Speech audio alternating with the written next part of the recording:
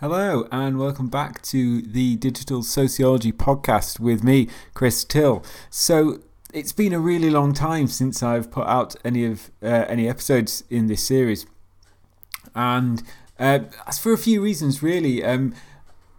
Mostly just because of time. It's very hard for me to find time to. Partly to record, but mostly to edit these things, especially as is the case for many people. I spend most of my time in front of a computer with work, and then it doesn't always seem that enticing to sit down and do more computer work editing afterwards. Also, all the problems and the stresses of the COVID-19 pandemic kind of got in the way as well. Also, in addition to that, I've kind of had I started up another podcast, the Social Theory podcast, as well. So that took some time away as well. But I was always very keen to get back to doing some more digital sociology episodes, because I think a lot of all of the people that I've spoken to so far have presented some really fascinating work, and I think I've had some good chats with them. So I'm really glad to be back with a few more episodes, which I'll be putting out over the next few weeks. But this, all of the episodes after this one have been recorded quite recently.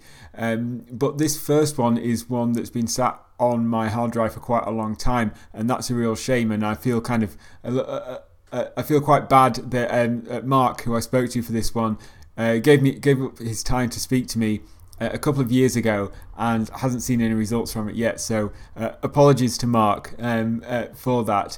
But I recorded this in 2019 after I'd met Mark at a conference.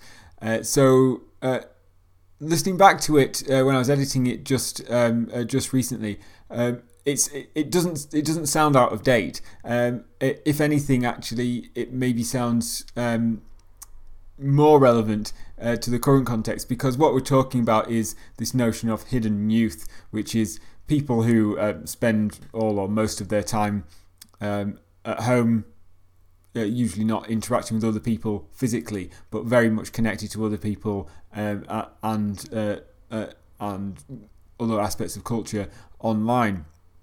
And of course, that's something which almost all of us have experienced much more of, or have got much closer to that situation in the last year and a half or so.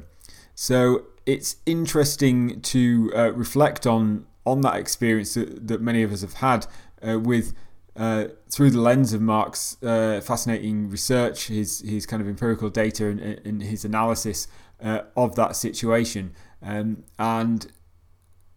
I think what that kind of reflection from this vantage point shows is that Mark was really on the money in his analysis and his position, that the situation of those hidden youth is not necessarily so different and not necessarily so kind of problematic, at least not in the ways that people were suggesting very much at the time, as we might think. So I hope you enjoy this interview and this chat I had with Mark. I'll be back at the end to tell you how you can get in touch, but I'm very keen to hear your thoughts on anything we're talking about and the podcast in general. And hopefully see you again over the next few weeks for some more episodes of the Digital Sociology Podcast. So over to my chat with Mark Wong. Hi again. So today I'm talking to Mark Wong, and Mark is a lecturer in social and public policy at the University of Glasgow. So, hi, Mark. Hi everyone. Hi. Thanks for talking to me. It's great to have you on. We met a few months ago, I think, earlier this year, 2019, didn't we, at a conference? Yeah. And I saw you speak there, and I was very taken with your work. So I'm really looking forward to this chat. Thanks, Chris. No problem. So your work, I thought would be really interesting for the podcast, because it's definitely very kind of digitally engaged. And I think the work you were talking about at the conference was to do with some work that's both kind of comparative in terms of focused on sort of Scotland and Hong Kong, I think, Yep, but also that's has right. this really interesting kind of focus on, I think, what you call hidden or withdrawn youth. Is that right? Yep. Yes. I would prefer hidden youth, and I can explain Hiddens, why. right? Okay, yeah. Mm. And so, could you tell me a bit about what this group of people is, and then we'll get on to the kind of the digital aspect of it soon. Yeah. So my research is focuses on young people who are called hidden youth or sometimes called socially withdrawn youth. These are groups of people who physically shut themselves in the bedroom for a protracted period of time. You could be in some cases, could be spending months or even years unending inside the bedroom. And that's really sort of key characteristics about this group of young people who are sort of physically sort of shutting themselves in society inside the bedroom. And sort of the common perception of this group of young people is that they're very isolated from society, they're very reclusive, and sort of self-isolating themselves in this world inside the bedroom by themselves and cutting off from society. So that's the sort of common perception about hidden youth. And in my work specifically, as you say, Chris, sort of highlighting some of the digital aspects of this group of young people's daily lives. My research was a qualitative study with hidden youth in Hong Kong and Scotland, and these young people have been the young people I talked to. They have been hidden in a bedroom from about 3 months, and in some cases up to 4 years. And for example, one of the Scottish young person I spoke to, we had a face-to-face interview, and he said it was the first time that he got out of his bedroom in the past year, just for the interview. And I think that really sort of highlights the sort of the physical versus the digital worlds of engagement. And my research really looked into sort of their digital interactions as well as their attachments to online communities inside the bedroom, unlike what sort of lots of other existing research which emphasize their sort of cutting off from society, whereas my research is stating that they are sort of physically inside the bedroom, but still very much connected to people through digital means. Yeah, so that's fascinating. So there's this is kind of situation which I assume it's not an area I personally know about, but my assumption would be that the assumptions that other people make is that this is definitely a kind of a problematic situation. These people are kind of cut off, isolated. Yeah. And kind of almost outside of society in a way, and so does that tend to be the assumptions that are made about this group of people, that they are in some kind of trouble because of this situation? Yes, absolutely. And I think that sort of very much ties into sort of a little bit of a short history of the studies about hidden youth also. It really began in the late 1990s in Japan, particularly amongst researchers and scholars in the psychiatric community. So this has been very much at the start. When it was sort of emerged in the academic field as a concept, it very much been pitched as almost a prerequisite or a type of sort of mental health disorder. So that's sort of the background of it, that it started, and then it started spreading really quickly in rest of East Asia. So it's very much talked about sort of in the news media, by politicians, by policymakers, and there's been some sort of either sort of clinical psychology services, or in the case of Hong Kong, there are some sort of social work, youth work type of services, particularly for hidden young people as well. So I would say sort of this phenomenon or this issue is much more widely recognized in East Asia, but in fact, my research was the first one that studied this phenomenon in the UK in a Scottish context. And there have been a few studies outside of East Asia, such as in Spain, in France, and also some in the Middle East. But there were sort of, one or two in each of these contexts. But they're all sort of more on the clinical psychology side. We're pitching this problem as a mental health disorder, whereas the Hong Kong literature, more on the social work side, sort of social work discipline, then pitched this as a problem for social work to tackle. So interventions, services, or programs that sort of tackle this problem. Whereas my research come more from a sort of sociological understanding, so less geared towards seeing this as a problematic issue. And I think there was actually benefits in that in the end. Yeah, absolutely. And so what does that kind of sociological angle bring to an understanding here? So you've already kind of briefly mentioned that what you've identified is that it's for these groups of people, it's not necessarily, although they might be physically isolated in a sense, they are, because of digital technologies, they are actually engaged in other ways. So how does that kind of, that sort of situation, those dual elements of that situation play out sociologically, do you think? Yeah, so that's really interesting aspect actually came up from the fieldwork itself. So actually, before I conducted the fieldwork, I didn't sort of go into looking specifically just for digital interactions. I was more interested in sort of understanding the daily lived experiences of these young people and listening to them and sort of them describing what their lives are like, how they feel about their sort of sense of sociality or sense of connectedness. And here is where the digital connections really came out, where the young people talked about interacting with people online up to sort of hundreds or at least dozens of people every day for 8 to 10 hours a day. And sort of this sense of connectedness really sort of came out, especially through these digital means. And that's when I then turned to some more of the digital sociological literature, where highlighting social relationships and interactions are more intertwined with technologies in the digital age. And that really then helped highlight that this sort of almost paradoxical, or what I sort of call sort of contrasting levels of sociality of these young people, that they might be sort of, in terms of physical interactions, are very disconnected, but in the digital world, they're highly connected to other people.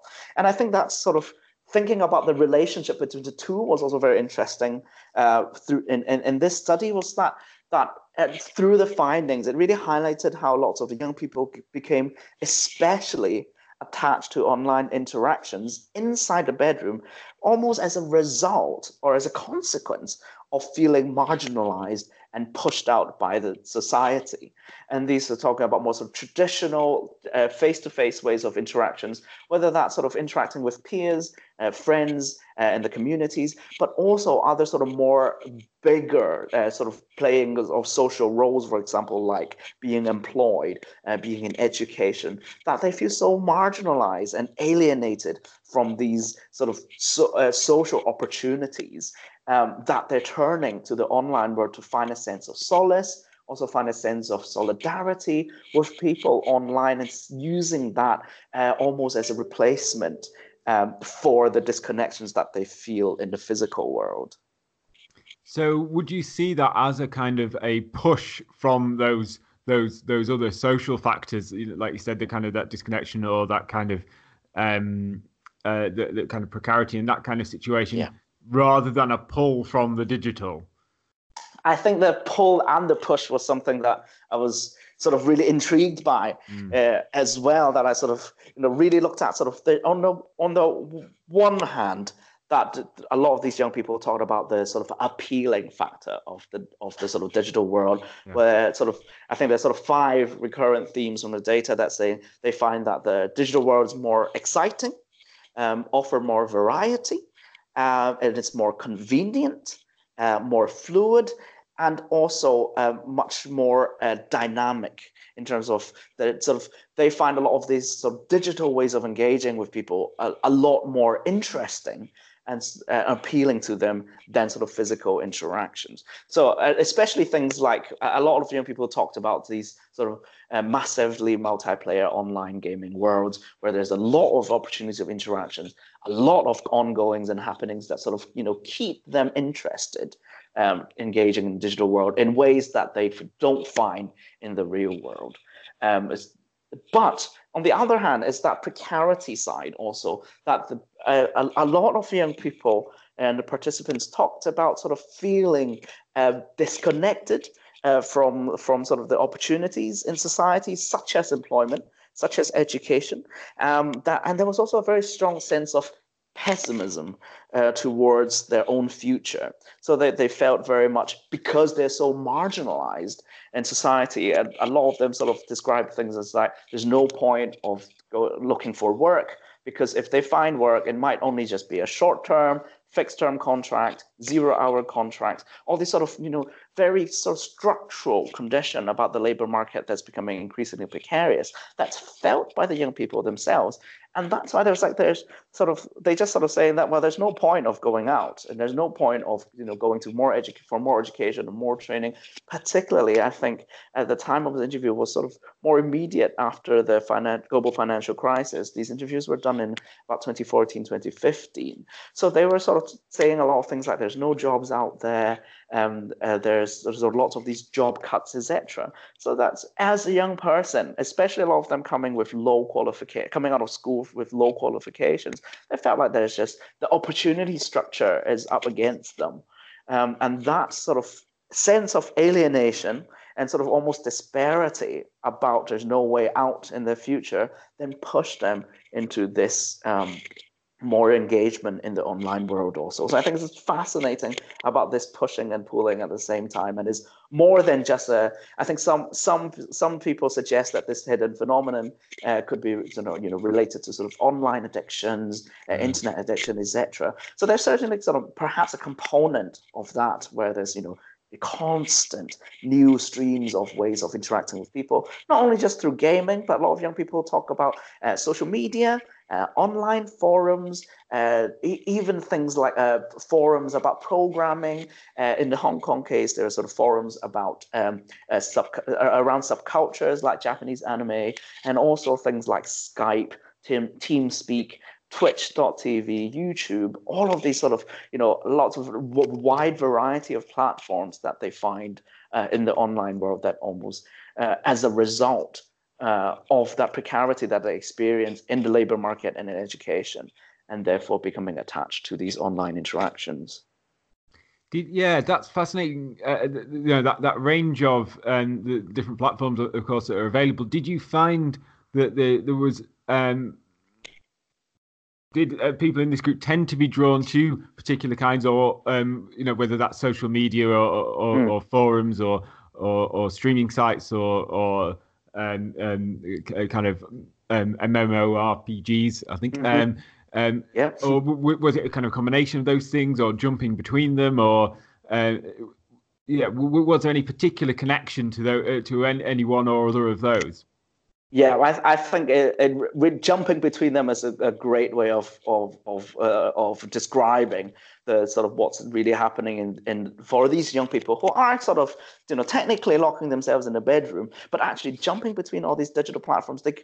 Some young people talk about that they could be watching something stream in the form of streaming platform, playing an MMO game at the same time, and being on Skype with 5 or 6 people who are on his team of the game, and also at the same time looking at forums about the games, etc. So I think gaming was a sort of big component for some young people, but some young people also talk about other things, sort of mainly about these sort of forums also that sort of comes out, and using between those things.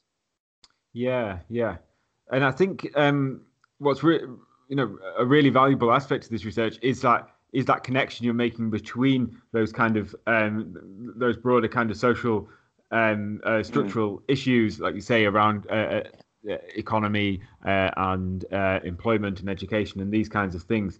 And it's not really surprising in that context, I suppose, that these kinds of phenomena are occurring. But do you see? Because there's been quite a lot of mainstream media discussion around. I've read several articles about the idea of a shut-in generation of kind of particularly younger people who are spending a lot of time, for instance, perhaps kind of playing video games or engaging online, and being able to kind of just order in food from Deliveroo and stream movies from Netflix rather than go to the cinema, and all this kind of thing. In many cases, these articles are fairly kind of silly in some ways. But do you see this group of people who obviously are but I suppose by definition, outside of the norm, if someone who stays in their house or their apartment for several years at a time, do you see this as part of a broader kind of a broader phenomenon, potentially amongst younger people, or a cultural kind of movement in which people are being more isolated or more physically disconnected and more engaged on their own physically, but connected online? Is there a broader thing going on here, do you think? I think so as well. And I think, this question is definitely bang on the money about, the impact of technology on our social connections, and almost in some way about our human nature or humanity. Is this the future of humans, that we might just be connected to each other through online and digital devices and never see each other face to face anymore? I think that's a really interesting question for us to, question. And also to look at as academics, as well as for sort of more public imagination about this, because I think from the at least from the study that I did in the research, that the young people didn't really see as much of a choice or sort of a distinction between sort of going outside in the sort of so-called physical world, or sometimes in sort of forum chat and real world. But they'd actually see that that's just a different way of interacting with people. That they see that interacting with people online is just as sort of equally enjoyable or equally fulfilling, and also equally sort of sustainable in terms of quality of the friendships that they develop online, or relationship that they develop online, are just as valid and useful as the ones that are outside. And I think that really says a lot more about our sort of, I guess, society in the digital age, is that technology has become so integrated into everything we do. And I think there's certainly some research, such as from Nancy Bam, as well as Rainey Wellman, for example, sort of highlighting the fact that people who are sort of have a lot more online connections are also likely to have more physical interactions in face-to-face context. And I think that those two things don't have to be mutually exclusive. The hidden youth aspect is interesting because they are out of the norm, where a lot of people now, we might be in a lot of face-to-face contact as well as the digital interactions, but this hidden youth group is very much very strongly active in the digital world and not as active in the physical world. But I think that's why I at the start I mentioned that I don't think socially withdrawn or sort of shut in generation is a useful concept, because it doesn't take into account that actually these digital interactions is also an equally valid and valuable type of interactions, because then they're, especially through the interviews accounts that I got from the young people, they don't see themselves as cutting off from society. They don't see themselves as not being connected. And in fact, one young person, for example, said that she actively went online to be connected to people because she felt lonely inside the bedroom. So that digital interactions actually help them to feel connected. So in some way, withdrawn and shut in is not necessarily useful to think, to describe their actual experiences as well, the perceptions of what they're doing. And I think that says a lot about our current state of people and sort of more general population, thinking that actually, things like screen time, things like, being engaged in social media doesn't mean that we're cutting off from society. Yeah, exactly. It would, really, if we think about it, it would seem strange to define someone as withdrawn if they are, as you described, someone who's maybe taking part in several different platforms, communicating with lots of different people all at the same time. Being on. They're probably kind of more connected than you and I add together. Yeah. That's not someone who's withdrawn or disconnected, but they are very much connected in that sense. And I think for that reason, do you think that your work and other related work does this kind of have implications for how we think about the social and the digital? Because I think still, despite a lot of great work being done in digital sociology and digital humanities and related fields, I think we almost still kind of are encouraged to think of the social as being something that's sort of outside of the digital. outside of the online world, that is somehow something separate, and the kind of face-to-face interactions are real interactions, whereas online ones are somehow less real or less significant. Do you think that's something that we need to get away from? Yeah, absolutely. And I think especially for the younger generation that's growing up now, more accustomed to, or sort of more used to the norm of having technologies and using technologies to interact with people. In fact, I think that some research would also support the view that if a young person or a person in general not connected in the digital world could be somehow being excluded socially in some of the social interactions, especially for young people, for example, keeping up with sort of trends in terms of such as fashion or sort of topical issues that young people talk about, the consumption also of sort of various types of media such as, well, as you mentioned, like Netflix, YouTube, etc., sort of like not being part of this conversation can actually in fact be seen as almost antisocial in a way that how we would talk about it in the past, saying someone who wouldn't go out and talk to people. And I think these sort of digital interactions also almost creeping into our physical and face-to-face interactions also, where face-to-face interaction can also be talking about these things or discussions, content or topics that's sort of happening in the online world.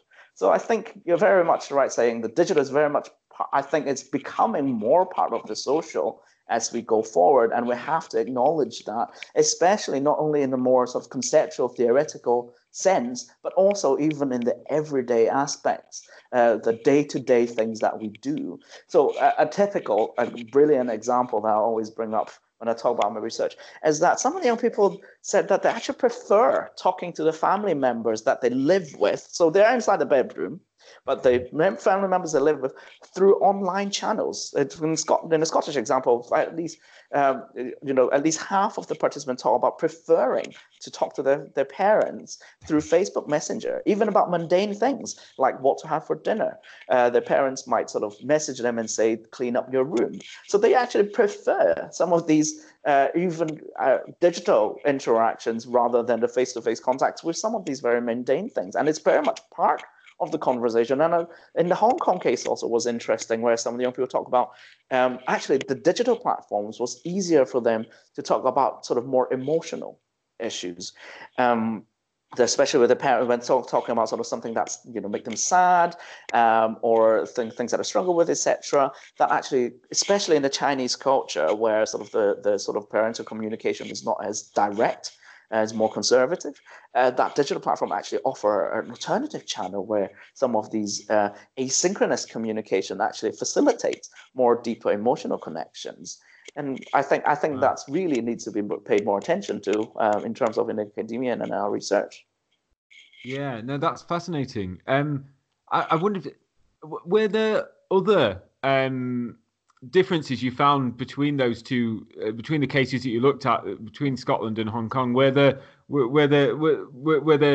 other kinds of cultural differences as to how this kind of hidden youth phenomenon was manifest? Yeah, I think because Hong Kong was such a sort of well-studied case, and a case that case context that have been sort of prominent in terms of understanding what hidden youth is. One of the challenges of studying Scotland was that I wasn't even sure that I could find any hidden youth in Scotland, since there wasn't any evidence of that.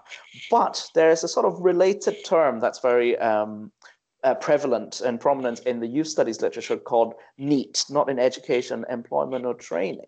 And that's sort of almost used as a proxy for me to find young people who in the sort of policy making landscape or sort of policy community would call these young people as hard to reach, disconnected or disengaged.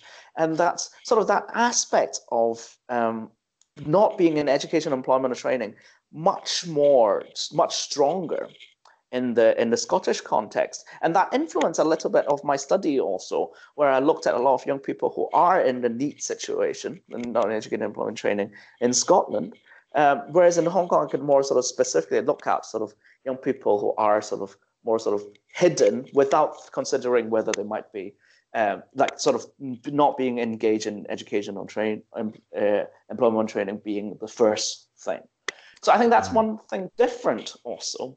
Another thing that's different is the sort of landscape about the labor market. Especially I mentioned the impact of the global financial crisis. That had a much huger impact, much bigger impact in Scotland, whereas Hong Kong actually recovered relatively quickly from the global financial crisis. So around 2014, the unemployment rate is 3.3% in Hong Kong, and the youth unemployment rate is about 10%. Whereas in Scotland, the youth unemployment rate is close to about 20%, and the overall employment rate is around sort of 10-15% type of rate. So that was a huge difference in terms of the structure of the labor market, or sort of the condition of the labor market was very different, where Scotland suffered from much more of a sort of depressed, diminishing labor demand, whereas Hong Kong, the economy was still sort of stable and flourishing, but the competitive environment in Hong Kong was much sort of stronger, and in some literature described as a hyper competitive environment, where especially young people who leave school early and have low qualifications particularly suffer from getting labor market opportunities or finding work. And that's why I think that contrasting aspects about the different types of sort of more precarious opportunity structures for young people in the two different contexts actually led to a similar situation where young people ended up hiding themselves or sort of locking themselves in a bedroom physically was interesting. That these sort of slightly different environmental factors, but still highlighting the precarity and sort of the sort of exclusionary factor for some of the most marginalized young people in our society. That's sort of leading to this sort of hidden youth phenomenon and pushing this to happen almost. Yeah, so that's really clearly put, and I think that analytically is really interesting because, like you say, it's the specifics of the situations would seem quite different in those contexts, but the broader kind of social factors of kind of exclusion and kind of competitiveness and precarity are present there. And so I think did you mention earlier that really Japan was perhaps one of the earlier places where this kind of phenomenon was talked about? It was, in fact, the first place that in the whole world where this phenomenon is talked about, and also gained huge attention, I think, at the time, even from their sort of prime minister equivalent of Japan at the time. But I didn't study Japan in the end. Well, practically, I wanted to more focus on sort of in depth about Scotland and Hong Kong, sort of getting into more of the nuances of those two. And also the fact that the Japanese studies so far have all been so focused on the sort of this hidden youth phenomenon or sort of hidden youth behavior being a mental disorder. And that's something that I wanted to stay away from. Yeah. I think it's slightly different from what we're looking at. What in the literature, this is sometimes referred to as sort of primary or secondary social withdrawal, where sort of hidden youth, sort of the behavior of being hidden could be a result of things like depression, social anxiety, and sort of various types of mental health issues. And that's what sort of, I think, a different group of young people where, compared to the ones that are looking at really sort of influence and also sort of more explained, their behavior is more explained by that precarious aspect of the structural conditions. Yeah, and I think that's kind of actually highlighting some of those cultures, because when you mentioned about the NEETs, not in education, employment or training kind of group, as sort of like a way into it in the Scotland part of the study, it made me think about because I've done some looking into the platform, the forum 4chan, which is a quite problematic kind of zone of the internet, but that NEET kind of label is something that's been kind of used and repurposed almost as a badge of honor in some contexts in within some groups on those kinds of platforms. So and of certain people who, feeling quite kind of disconnected or negative about society in general and the position that they're in. And also that forum in particular is one which also takes a lot of kind of East Asian cultural influence, I think. Yes. And so I think the name there's itself some suggests interesting that. things there. Yeah, it is. And I think, well, one of the more recent studies in Finland, actually, so that was published in a journal called Young by some Finnish researchers. They actually, their way in was to identify this group of young people online on a forum. It wasn't 4chan, but it was a more general forum. But there was a sort of a subgroup, almost like a subreddit, of group who themselves identify as socially withdrawn young people, or well, more specifically, hikikomori, which is the Japanese word for hidden youth, basically. Wow. And that was very interesting because that actually did not, that equivalent or such did not exist in Scotland. And if so, is a very sort of small number of people that I haven't sort of come across. But that was sort of interesting way of thinking about sort of this sort of cultural influences also, because the fact that in this forum in Finland, using a Japanese word that they most identify with, in terms of them of their behaviors or sort of who they are, it's something for us to think about also. That sort of these sort of almost transfer of these terminologies across cultures and what that might mean similarly or differently in different contexts. Yeah, I think there's probably a lot of unpacking to be done there, but that's really fascinating. And I think again, it's something which is probably not been looked at as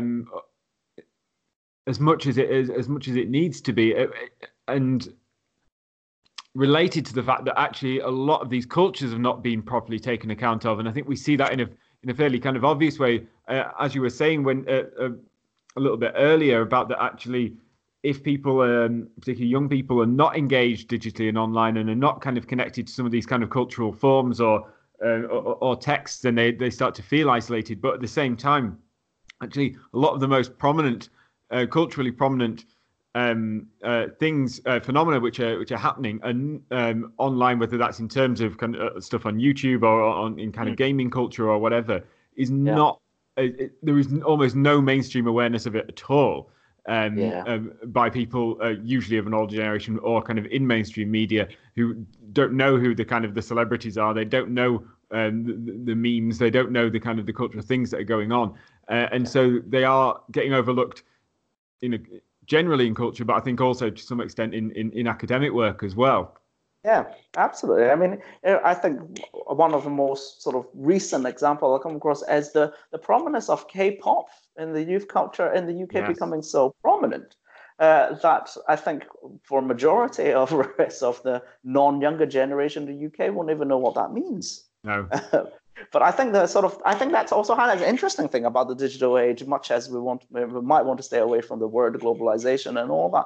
But it's that sort of the digital platforms really facilitate this, or if not encourage, this kind of cross-cultural, I think of the word fertilization, but I think of a better word for this. But yeah, so sort of cross-cultural exchange of media content, of ways.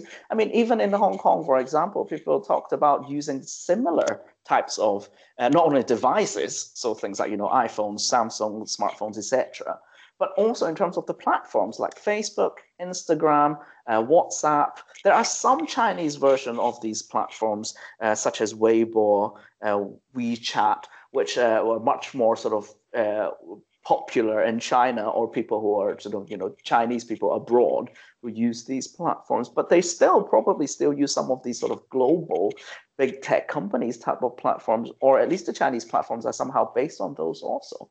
And that's something really, I think sociologically is really interesting as well, that somehow we're getting more similar, or actually there's more sort of dominance of these big tech platforms in the way that we live our daily lives. Yeah, but and of course, as you've kind of identified, this gets, I suppose, kind of manifest or used in different ways by different groups of people. But what is definitely clear from what you've been saying, what other people say is that these are heavily integrated with our lives, and we need to take account of how that works and how that works differently for different people, I think. Yeah, absolutely.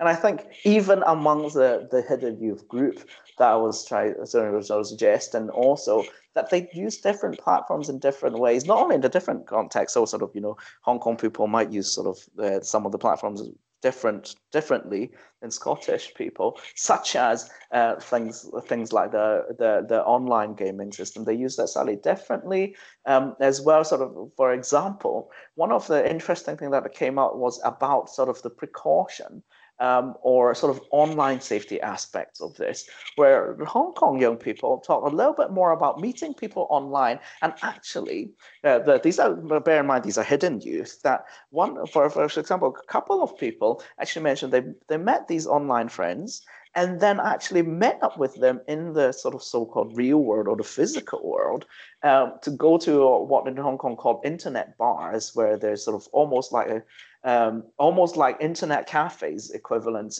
in the sort of Western context, but with high-spec computers specifically for gaming. And one normally goes to sort of midnight up till early morning. That they play games at home, meet up maybe once every 6 months or so to play online games together face to face in these internet bars, and then go home again and live their separate lives, and then play and then see each other again in the online world when they go back to their bedroom. And I think that was, but whereas in the Scottish context, so most young people were saying that they would never meet up with people online, even online friends that they considered as their best friends, people that they talk to every day. They were saying that had a much more sort of caution towards actually this crossing between sort of the online friends and the real world friends. Mm. Yeah, that's really interesting. Actually, that how you just described in the Hong Kong context, like kind of made me think about academics squirreling away in their offices and then meeting up once every 6 months at a conference or something like this. Yeah. Absolutely. I mean, exactly. I think it is, I think we might tend to think that young people are more likely to be sort of using these digital devices in their bedroom, shutting themselves in all the time, much as this seems like a plausible imagination about young people's lives. Actually, I think it's happening in every day, as much as like, us academics. I'm like always checking my emails when I go between places on buses. People might be, reading news about football, etc., etc. It's just so integrated into daily lives in ways that we might not even realize. Yeah. Mark, that's been so fascinating. Thanks for talking to me. Thanks, Chris. And I'll just say to the listeners, if they want to see, I'll post some links to your to how people can find more information about you and your publications.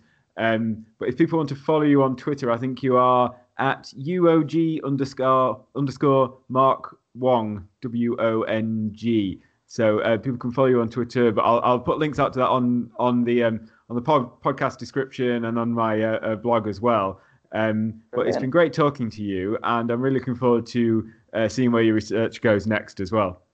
Excellent. Thanks, Chris. And thank you for inviting me to join this wonderful podcast. No problem.